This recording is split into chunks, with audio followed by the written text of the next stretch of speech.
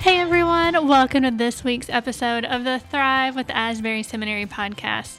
I'm your host, Heidi E. Wilcox, bringing you conversations with authors, thought leaders, and people just like you who are looking to connect where your passion meets the world's deep need.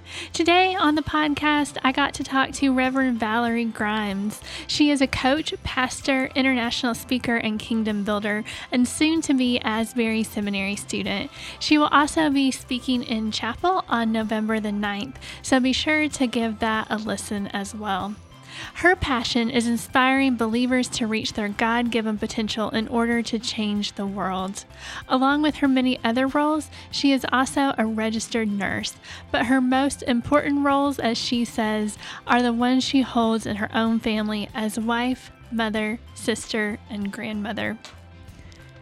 In today's conversation, we talk about her journey of calling, how she became a church planner, and the ways she seeks to empower others to say their yes to God. Let's listen.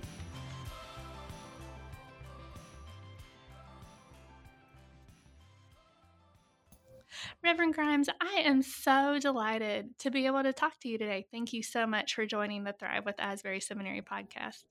Well, thank you for having me, Heidi. I'm excited to be here. Yeah, I'm looking forward to hearing your story, getting to know you, and you'll be speaking in chapel on November the 9th. So I'm looking forward to having a sneak peek to who you are before you come to campus as our chapel speaker.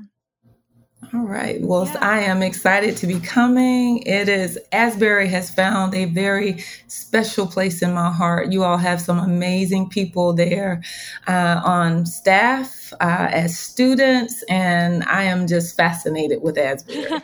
Well, thank you. How did you first get connected to the seminary? Well, actually, I have a dear friend. Her name is Donna Covington, and Really? yes. So she is in the spiritual formations department. In fact, she's the director of spiritual formations, and she is an amazing, amazing woman. She came into my life at a very tragic time, but she came in at a pivotal moment and has been such an amazing part of what God is doing in my life right now. And she introduced me to Asbury, and from there, it has been an amazing journey with you all. Yeah, we love Donna, so I'm glad that you know her. Yes. So I was looking at your About section on your church, Radiant Church website, and we'll talk more about your church plant in a minute. But your About Us section mentioned what sounded like a really great story of how you and your husband met, because you grew up on opposite sides of the country, you in Georgia and he in California. So how did you two get together? Oh, wow. Well, his family his grandmother and grandfather lived in Americus, Georgia, and his dad was in the Marines. And when he got out following the Vietnam War, they moved back to Americas with his grandmother and grandfather.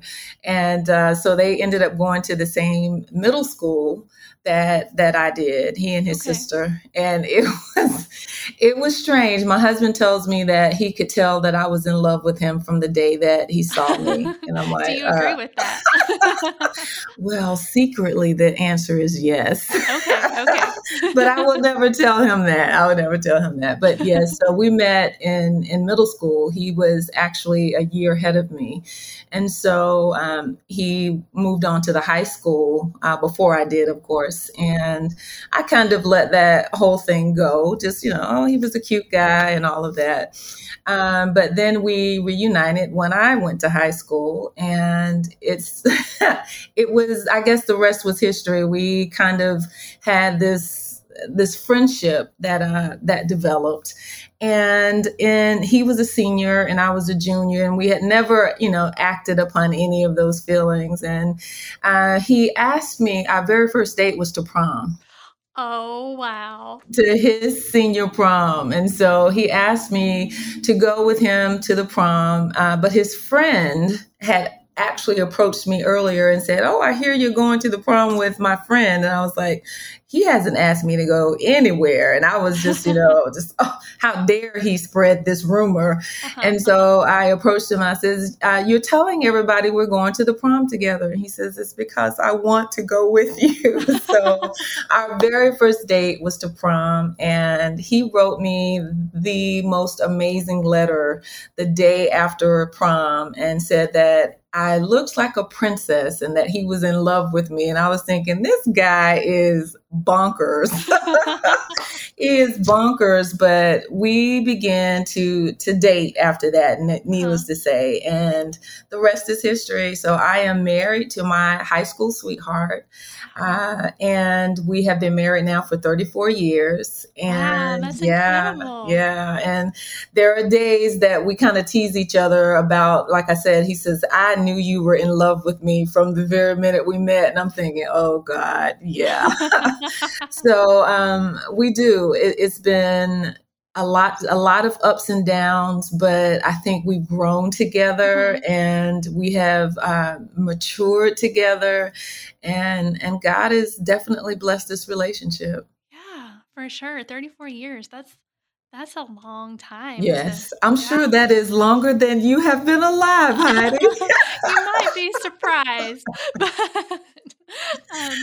But no, that's especially I just think it's really awesome to hear about couples who have been together for a long time. And my husband and I have been married 4.5 years now. And so just even in that short time, just learning the ups and downs that happen in a relationship. And it's not, I don't think I ever thought it was the Disney princess fairy tale version, but just realizing that it's definitely not always that. There are hard things that happen, but that you get to do it with this person. Absolutely. And that is the truth of it. We are very opposite. I am very high energy, always on the go, always moving, something's going on all the time. And he is just this rock. He's just so steady and so stable. And,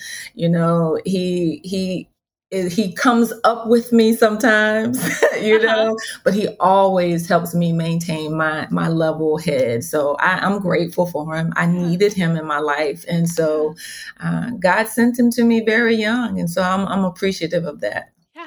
Yeah, for sure. Yeah. How did you experience your call to ministry? And since you met your husband so young, how did his call align with your calling? Or did they? Because they don't have to. They don't. That is so funny. Well, I grew up in the home of a Baptist pastor. Okay. And my dad was very, very strict. It was women were not a part of ministry. And that was just the way it was. And as a young child, I remember not being able to kind of reconcile that. And that's weird, that as young as like 10, 12 years old, I remember feeling like I was supposed to be doing what he was doing. Wow. And then I would hear, I never saw a woman in the pulpit. I never heard a female preach. Every now and then, my Sunday school teacher would be a female.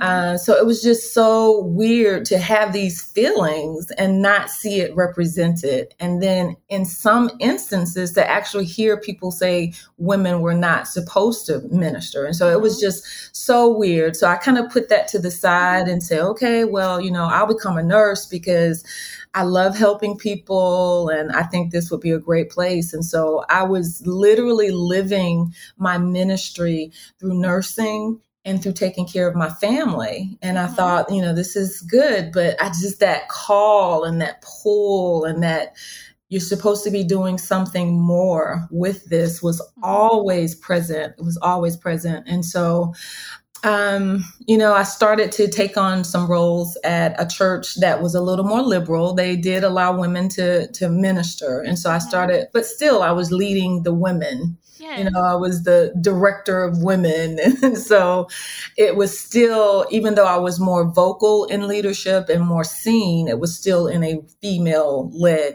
female role.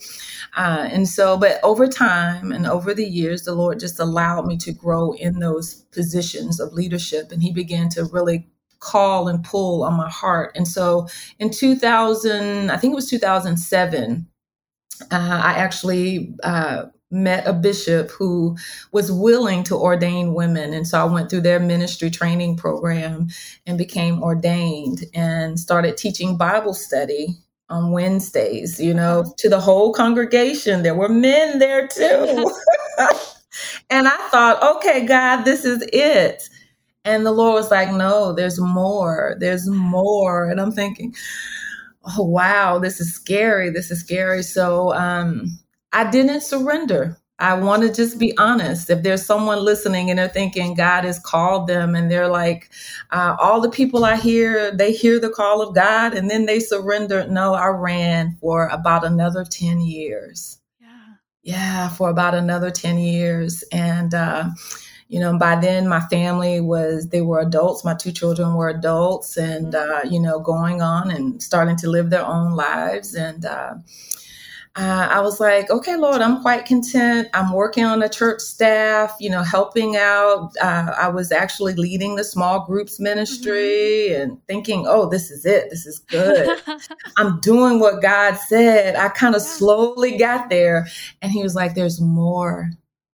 And I was like, okay, Lord, I went from doing nothing to teaching women to now teaching Bible study and a small groups. Lord, what else? And he says, you're called to be a pastor. And I was like, oh God. I says, that's a lot. I knew because my dad was a pastor. I saw the life he had to live and the things he went through. And so I continued to say no to that. I'm going to do this, but I won't do that. And fast forward 2017, January 1st, I was announced as the small groups director of a church plant in Savannah. And I was like, okay, God, this has to be it right here. This must be enough. And I was so excited that morning. Oh, my goodness. There's just nothing that can even explain how excited I was because I felt like I was doing what God had called me to do. And that evening I was resting, just kind of sitting, and basking in the glow of that. And we received a phone call. I will never forget it. It was at 5:45. And when we received that call, it was my sister. And she says, let me speak to Ramon. That's my husband. And I was like, that was odd. She talked to him often, but usually it was after we had talked. So instantly I knew something was wrong. I said, no, you need to talk to me. What's going on? And she said, please let me talk to Ramon. And I was like, no. And she let me know that our son, our oldest, he was 27 at the time, that he had been attacked and they weren't sure that he was going to make it. And it hit me in my heart at the very moment she said it. I knew he was gone. It was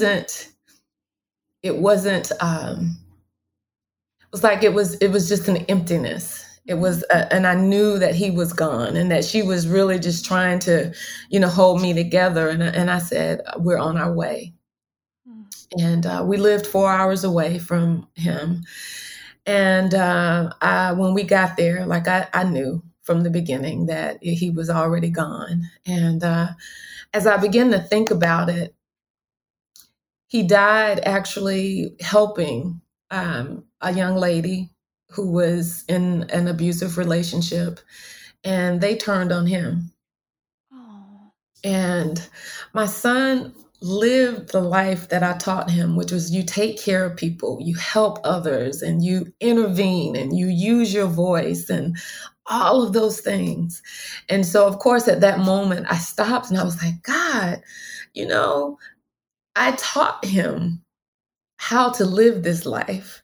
And it's the very thing that took him away from me. And so that was devastating. Mm-hmm. It was so devastating. And in the midst of all of that, back to the call, he began to talk to me. I'm like, God, I can't even think straight right now. And you're talking about pastoring. Mm-hmm. Fast forward about 2 months after this, in this I was still paralyzed, I call it. That's when I met Donna Covington. Oh, yeah. And she too, and I'm sure she has shared many times there, she lost her son, and a friend connected us. And that day that we met, I was like, I didn't want to hear anything. I didn't want to talk to anybody. I was very content to just live for God with behind my closed door. Mm-hmm. And Donna said, God is asking you to do something. And you said no. Wow. Was this the first time that you Very first time I met her. Oh, wow. And I'm thinking, first of all, how dare you get into my business? I'm grieving here. Yeah. It had been about probably 60 days since that happened. And I'm thinking, how dare you? And she began to tell me her story. And she says, God is asking you something, and you said no. And that very morning, I had just said, no, Lord, I'm content here. I will pray. I will fast. I will seek you. I will do all those things, but I would do it from my house because the world is cruel and I don't want any part of it. Mm-hmm. Yeah. And I don't blame you. And when she said those words, I kind of started to release, and we talked and prayed, and we prayed for probably about 3 hours. Wow. We were all in prayer, myself, Donna, and my friend that was there. Her name is Penny. Mm-hmm. And we prayed. And when we finally kind of came to ourselves, is what I call it, she said again, she says, now, once again, God asked you to do something and you said no. What is it? And I told her, I says, he called me to pastor. I says, but I can't do that. And she said, if God called you to it, he's going to help you. And I said, as I was praying, he showed me my son's face. And he says, there are other 27-year-olds out there that don't know me. He says, David knew me. He was ready to meet me. But there are 27-year-olds who don't know me. So what are you going to do? Wow. Oh my God. So needless to say, Donna was like, take what you just said to your pastor, let him know what God is speaking. And from that day on, I was on a track to become a pastor. And that was in 2017. And so I sat under my pastor in a type of residency for about a year and a half. I left my job in nursing and devoted my time fully to the church. Wow. Yes. And so we began this actual church planting journey for Radiant at the end of 2019. And we are now about to actually launch. And so I am so excited, but it took that tragedy. I would never say God caused it because that's not his nature. Mm-hmm. It was definitely evil that produced it. But God took that moment of brokenness, that moment of pain, that moment of hurt, and he began to show me that there are 27-year-olds that don't know him. And if I continue to run away from my gift, they may leave this earth without ever hearing from him. Now, I'm smart enough and spiritual enough to know that God would send them somebody. But he's saying, I've chosen you. So why would you make me have to send someone else? And so it's been a roller coaster ride. It's been highs and lows and moments when all I could do was cry. But from that moment, I was committed to doing what God called me to do. I'm very sorry for the loss of your son. I don't think anyone you should never have to go through that. I'm very sorry for that.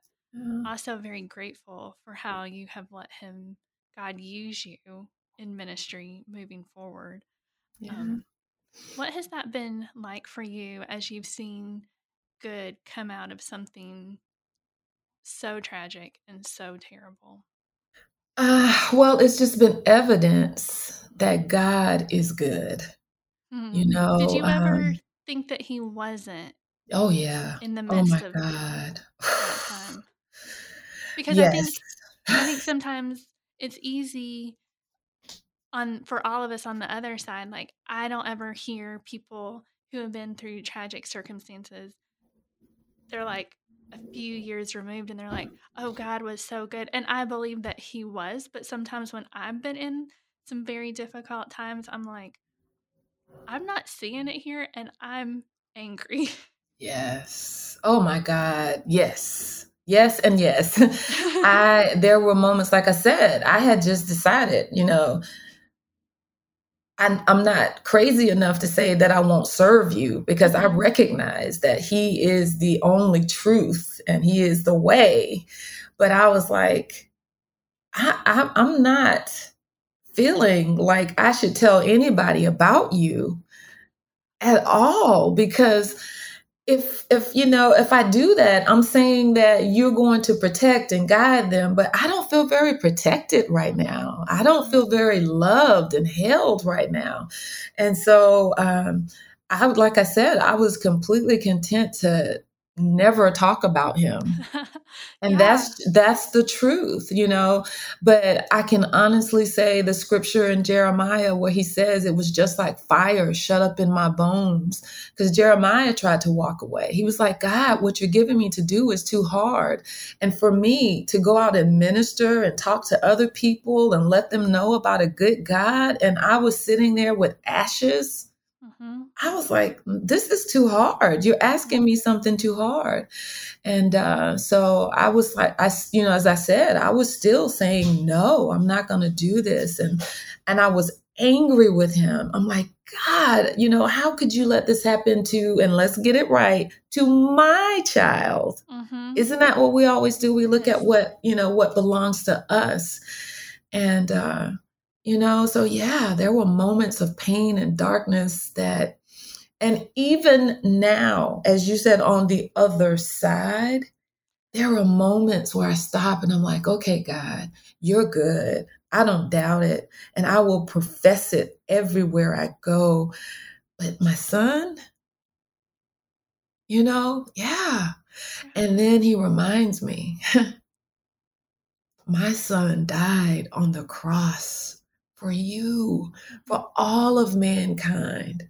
And he was broken. At the point where Jesus said there was a disconnection between the body of Mhm. Christ Mhm. and the spirit. He says, I turned my back on that because that was so tragic. I hear you. I feel you. He says, but I am here for you. And so I go through those moments, and I've talked to other mothers that have lost their children, and I tell them, be angry. Mhm. Don't try to be super spiritual and, have it all together in 5 seconds. Be No. angry. Yeah. Be angry, because if you don't, what'll happen is it's going to all just explode at one moment. I says, but understand that God is so big and he is so amazing and so loving that he can just hold you at those moments that you are raging at him and saying, I can't believe this. He's still able to love you through it. And yeah, yeah. Yeah.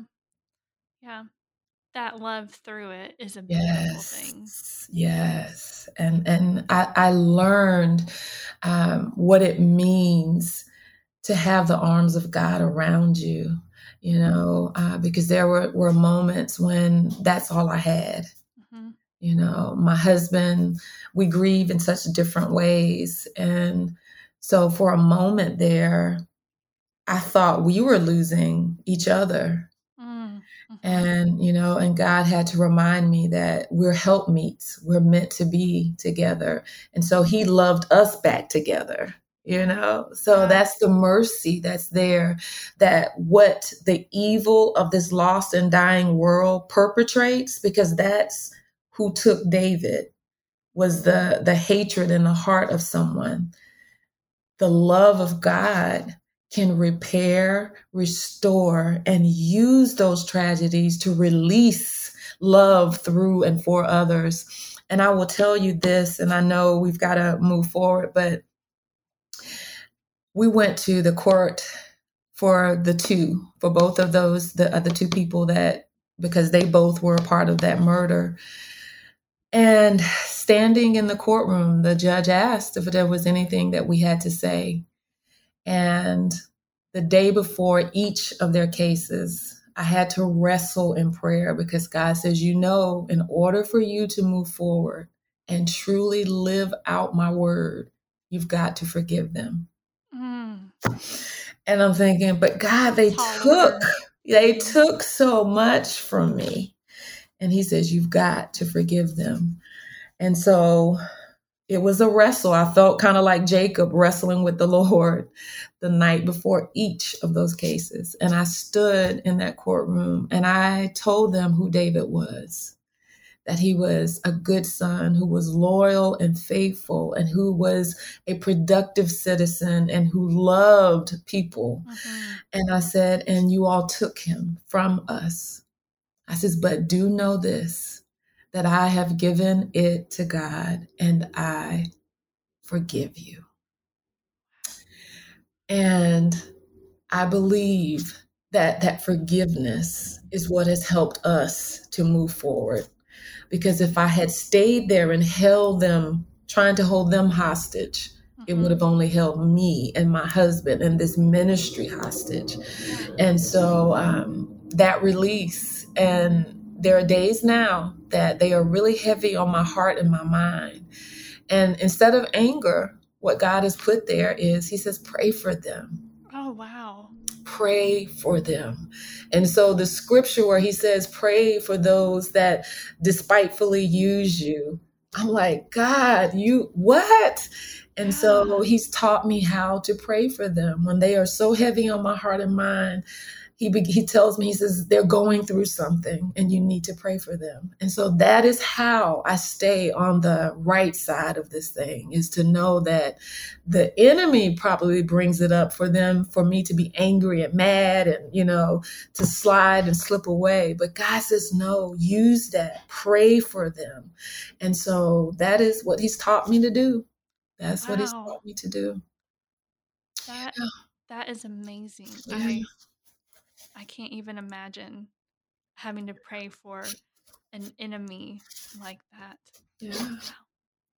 How did you said the forgiving of them, which was not easy, and it sounds like still is sometimes a daily occurrence to release that. Yes. How did the forgiving of those people release you for the ministry that you're doing now? Well, for one thing, we have to recognize that God's word is true. Yeah. And his word is true. And he said that he has forgiven us much, And so if I were to attempt to preach his word or pray with someone or attempt to help them through something, and I was harboring that unforgiveness in my heart, it would never work. And God says, I want you free. And, the freedom comes through forgiveness. It was something that he taught his disciples. You forgive. He says 70 times 7, if a brother offends you. He has word in there about taking it to, the leadership of the church. If there's something happening between you and a brother or sister in the church, God believes in forgiveness. So much so, like I said, he bought us back, and the blood of Jesus is our forgiveness. And so he says, if you want forgiveness, you have to give it. And it was hard, and it is a process. And that's why I say now the way I deal with it, like I said, is that he says, when you're starting to have those thoughts, don't get angry, pray. Pray for them. Pray for them. And so that's how it happens. Wow. You mentioned earlier in the conversation, or when we were chatting before the conversation, that you are in the middle of planting Radiant Church. Yeah. You just submitted some paperwork to get it officially planted. How did you move? You've talked about it a little bit, but how did you move from small group leader of the small group to now lead pastor of a church plant. So it's not just you are pastor of an existing congregation. You and God are birthing this new thing in the world. Yes. And I tell you, it's blown my mind. It has blown my mind because I will tell you that's one of the things that my pastor and I talked about. He actually planted the church. It's called Hope City Church in Savannah. He planted that church. And so a part of the training and shadowing that I did with him was I kind of saw the process, and it is long, and it is definitely something you have to be called to do. Otherwise, you will lose your mind in the process. And so I sat under him for about a year and a half, and then I began the actual process it was like the end of 2019. There's a group called Stadia, and all they do is assist with church planting. And so in 2019, the end of 2019, I went through what they call an assessment process. And my husband describes it as being dropped onto Survivor Island. So, I mean, they never question your calling, never, because that is God-given. Mm-hmm. But they do put you through rigorous activities to determine your readiness to do it. Okay. And so we went through that process and came out as their very first female that was recommended for church planting. And so that is all God right there. That is all God. Yeah. And so that started the process. And in 2020, we started to actually begin what we call interest meetings, letting people know what we were going to do eventually, and inviting them to hear about the vision and sharing that. That started in January. And then March came along and said, what? COVID. So everything shut down. And so I just, I stopped and I said, okay, Lord, that must mean that this is just not meant to be. Here we are in a pandemic. And God says, did I say that anything had changed? And so we've been working in the middle of a pandemic to get Radiant Church launched and released. Another person at Asbury has been very instrumental in helping get me through this pandemic, because my whole mindset was, God, I must be crazy. But when Dr. Winfield Bevins, who is the director of church planting there at Asbury, I met him on a spiritual sabbatical there, and we became fast friends. Such diverse backgrounds, we have nothing truly in common. And we became fast friends. And in July of 2020, I started working with him through the Asbury Theological Seminary Church Planting Fellowship. Yeah, all of that. And one of the first things he said was, Valerie, he says, I think you need to affiliate with a denomination. I know that's not what you want to do. He says, so you pray about it and think about it. And it took me about 4 months to let that sink in, because it was a pandemic. Things were already at a crawl, and I had no real support. And so I started praying about it, and God opened the door to the Evangelical Covenant Church, the ECC. And so we are now in the process of planting with them. And I will say that Winfield Bevins had a big role in that, because now I understand what he's saying. I have a pastor that has been assigned to me. I have a team that is helping us put together this well-conceived plan. There's going to be funding that is a part of that process. And so we're not alone. You can't do this by yourself. And so with all of that, we are able to make this journey. And it's been long. There's been sleepless nights. But when you find someone like a Dr. Winfield Bevins that God has used to do this before, he's planted himself before, and he also has a heart for the people of God. And so he begins to speak wisdom. You need to stop and listen. I am grateful to him for the wisdom he's given. And so, yes, we have been on this journey now. It seems like forever, but it's only really been a year and a half. And our official launch date, we are already gathering. We have a team. We actually have service, I guess you would call it, worship experience together. And we're planning and we're working in our community and doing things. But we've been doing that now for probably about 6 months. Okay. And so our official launch date will be Easter of next year. That's perfect. So we are so excited. On Resurrection Sunday, the dream that had almost died, God is resurrecting it. And so Radiant Church, and that name actually comes out of Ephesians chapter 5, verse 27, when I was praying and asking God, what do we call this church? And Ephesians 5:27 says that he will present the church, a radiant church. And so he says, I want you to partner with me in getting my church ready to be presented. And so Radiant Church is who we are. Yeah, that's beautiful. And it speaks to so much hope and newness. And yes, that's beautiful. Absolutely. That's beautiful. Absolutely. What was it like? Because you mentioned that you were the first recommended female church planner to come out of Stadia and that whole process. What was it like for you to move from, like, I'm not saying you stayed in the 10-year-old mindset, but to move from 10-year-old Valerie to like take all these steps? And I know it was a process, but then now you're the lead pastor. Can you talk just a little bit about what that journey and that shift for you was like? Wow. Well, I can say this, like I said, about 10 to 12 years old, I remember God saying that there was something in ministry that he wanted me to do. And that 10-year-old Valerie could not believe what this mature and seasoned Valerie is actually experiencing.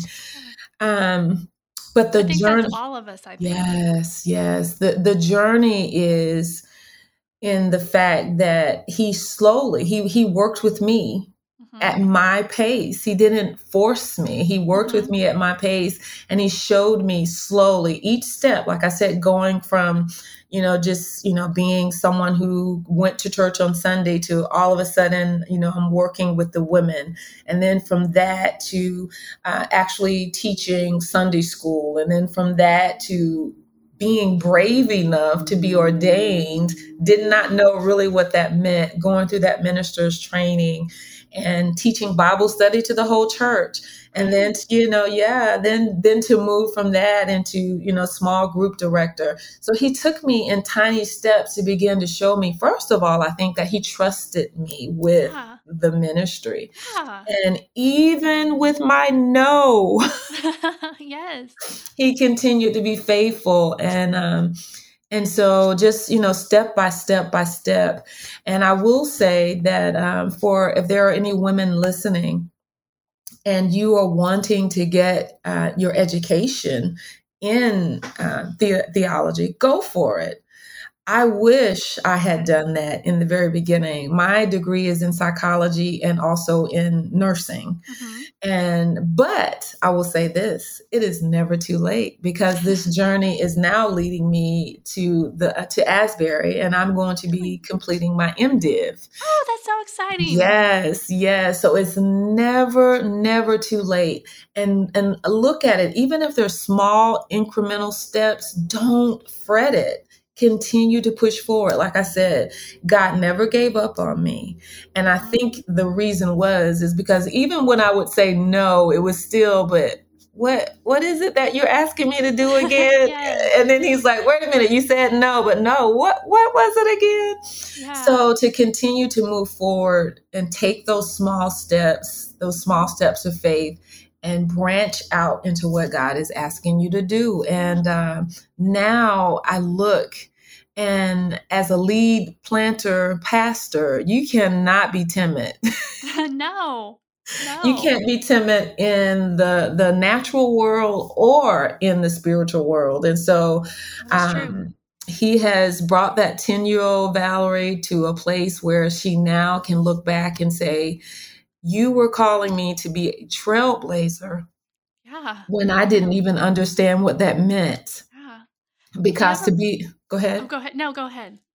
To be the first woman fully recommended, that's a God move. Yeah, really.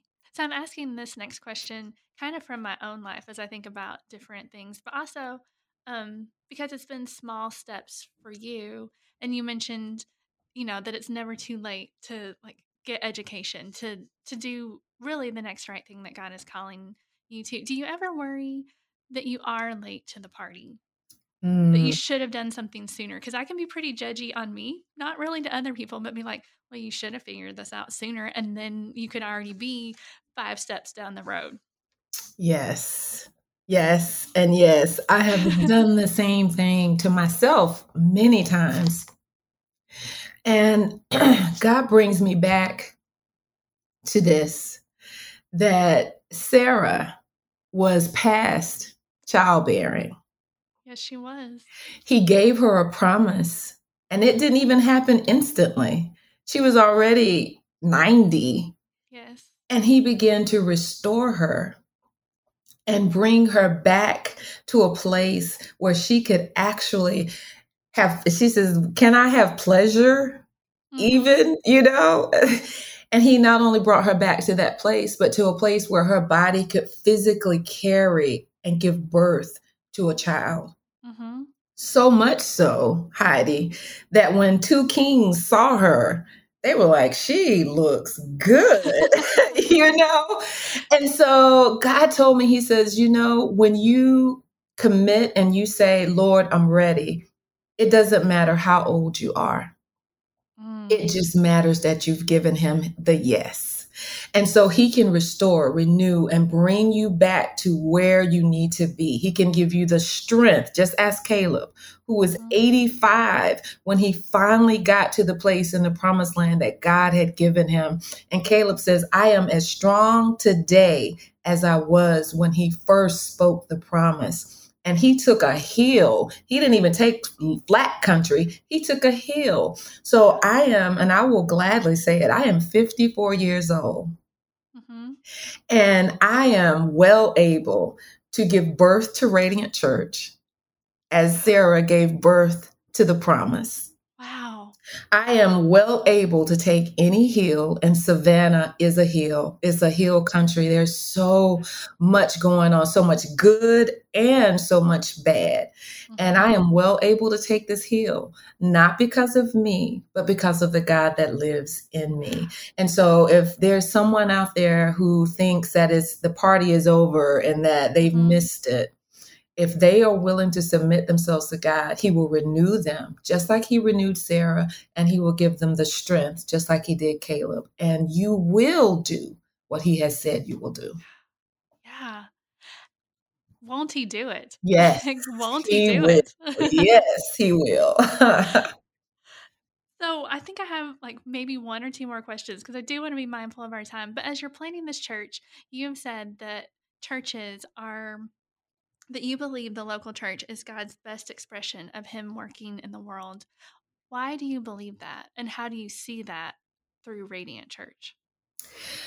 Well, I believe that the local church has the heartbeat of God for the area that they are in, and that you begin to discern, God, what are you doing here in this area for these people? And I want to be a part of that. And you can begin to look around. Like I said, there are a lot of things happening here in Savannah. There's great growth and people are so excited, but there are people being displaced and there are people that are broken and hurting, that are being ignored and forgotten. Mm-hmm. And so God has put me and my husband and Radiant Church right in the middle of that tension. How do we leverage who God is between those who are productive and, booming, and show them that there are others over here that are in need? And how do we stand in that tension and love both sets of people and allow them to walk and work together? And that is how God uses pastors in the local setting. I can appreciate all of the ministers who are at this level where their broadcasts are being heard all over the world. There's a place for that ministry, mm-hmm. But the local church, that pastor that is right there in the trenches, feeling the emotions and the tensions of what's happening.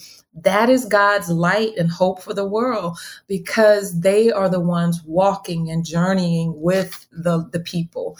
And so I believe that is his expression in the world that reminds people that he loves and cares about them. Definitely. We have one question that we ask everyone, but before we get to that, is there anything else that you'd like to mention that we haven't already talked about?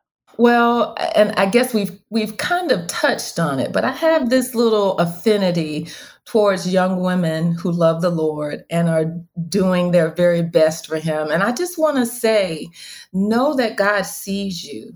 Know that he values you to the point that there was a Mary that he entrusted to actually carry the Christ child and bring him into this world. That there was a Mary at the tomb that he revealed himself to. The very first person was a woman, and she went back and carried that word mm-hmm. to the disciples. And Peter, who thought he had been excluded, she was able to take that word back. And then there was a Lydia, a maker of purple, who was able to plant and finance a church in her home. There were so many women that were instrumental in the gospel. And so I just want to say, hey, sisters, God loves you and he has a work for you. Don't give up on what he's doing in you, even if the steps feel small. Yeah. Keep moving. Yeah, that's a really good word. I hear that myself. And so thank you. Thank you for saying that, for that reminder. Amen. Yeah. So the one question that we ask everyone who comes on the podcast, because the show is called the Thrive with Asbury Seminary podcast, what is one practice, or more than one, some people want to share more than one, that's up to you, that is helping you thrive in your life right now? Wow, that's a big question. Yeah. I will say for me, though, it's maintaining a day of Sabbath. Oh, yeah. Because like I said, it has been so busy these last few months, because whenever you're trying to bring something new into existence, you have to give it complete and total attention. And so I've been very busy between that. And I was also working. I'm a registered nurse. And I am a GG of two littles, a 2-year-old and a 3-year-old. And so I have to spend time with them. And of course, I'm a wife and a mother. So all of those roles, you just get so busy and consumed with giving your time away to others that sometimes you can forget that you need to recharge and rest. And God himself created 6 days. And on the 7th day, he rested. And so God had himself had to remind me, Valerie, put in a day of rest, a day that you spend with me and you commune with me. And so Mondays are my Sabbath. And I do my very best to turn my phone off and to not make any plans for Monday and to spend that time just refreshing in the presence of God. Yeah. So that's something that keeps me thriving. And if I miss it, if something interrupts that time, I can tell the rest of my week is just a little bit off because I haven't had that recharge. Yeah. And so that's how I thrive. And So important. Sabbath is a huge trust step, I think, to say I don't have to do anything. It's not like you're just sitting on your couch doing nothing, but I don't have to produce that day. Right. Absolutely. Absolutely. And it is the sweetest time of communion because, it's his time, and that's the thing you have to remember too, because a lot of people take what they say is Sabbath and then they veg out on TV or whatever. And if that's how you want to unwind, I'm not talking against it, but make sure that you don't take a rest from him on that day.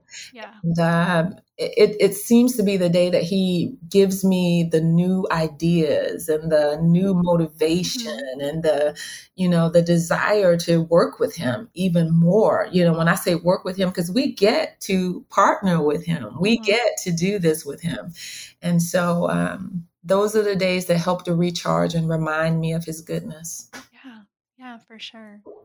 Thank you so much for sharing today, Reverend Grimes. Our conversation has been an absolute delight. Thank you so much. Oh, thank you so much for having me, Heidi. And like I said, young ladies like you guys just inspire me as well. Yeah. Well, thank you for making the path and going before us so that we can see what a strong woman in ministry looks like. Oh, bless you. Hey everyone, thank you so much for joining me for today's conversation with Reverend Valerie Grimes. I just so appreciate her vulnerability and authenticity as she shares her story that involved deep tragedy and the ways that she is still dealing with that, but also finding hope in what God is doing in and through her. Just appreciate the gift of her work in the world and her sharing that with us. So if you see her, be sure to say thank you for taking the time to be on the podcast today. As always, you can follow Asbury Seminary in all the places on Facebook, Twitter, and Instagram at Asbury Seminary. Until next time, I hope you'll go do something that helps you thrive.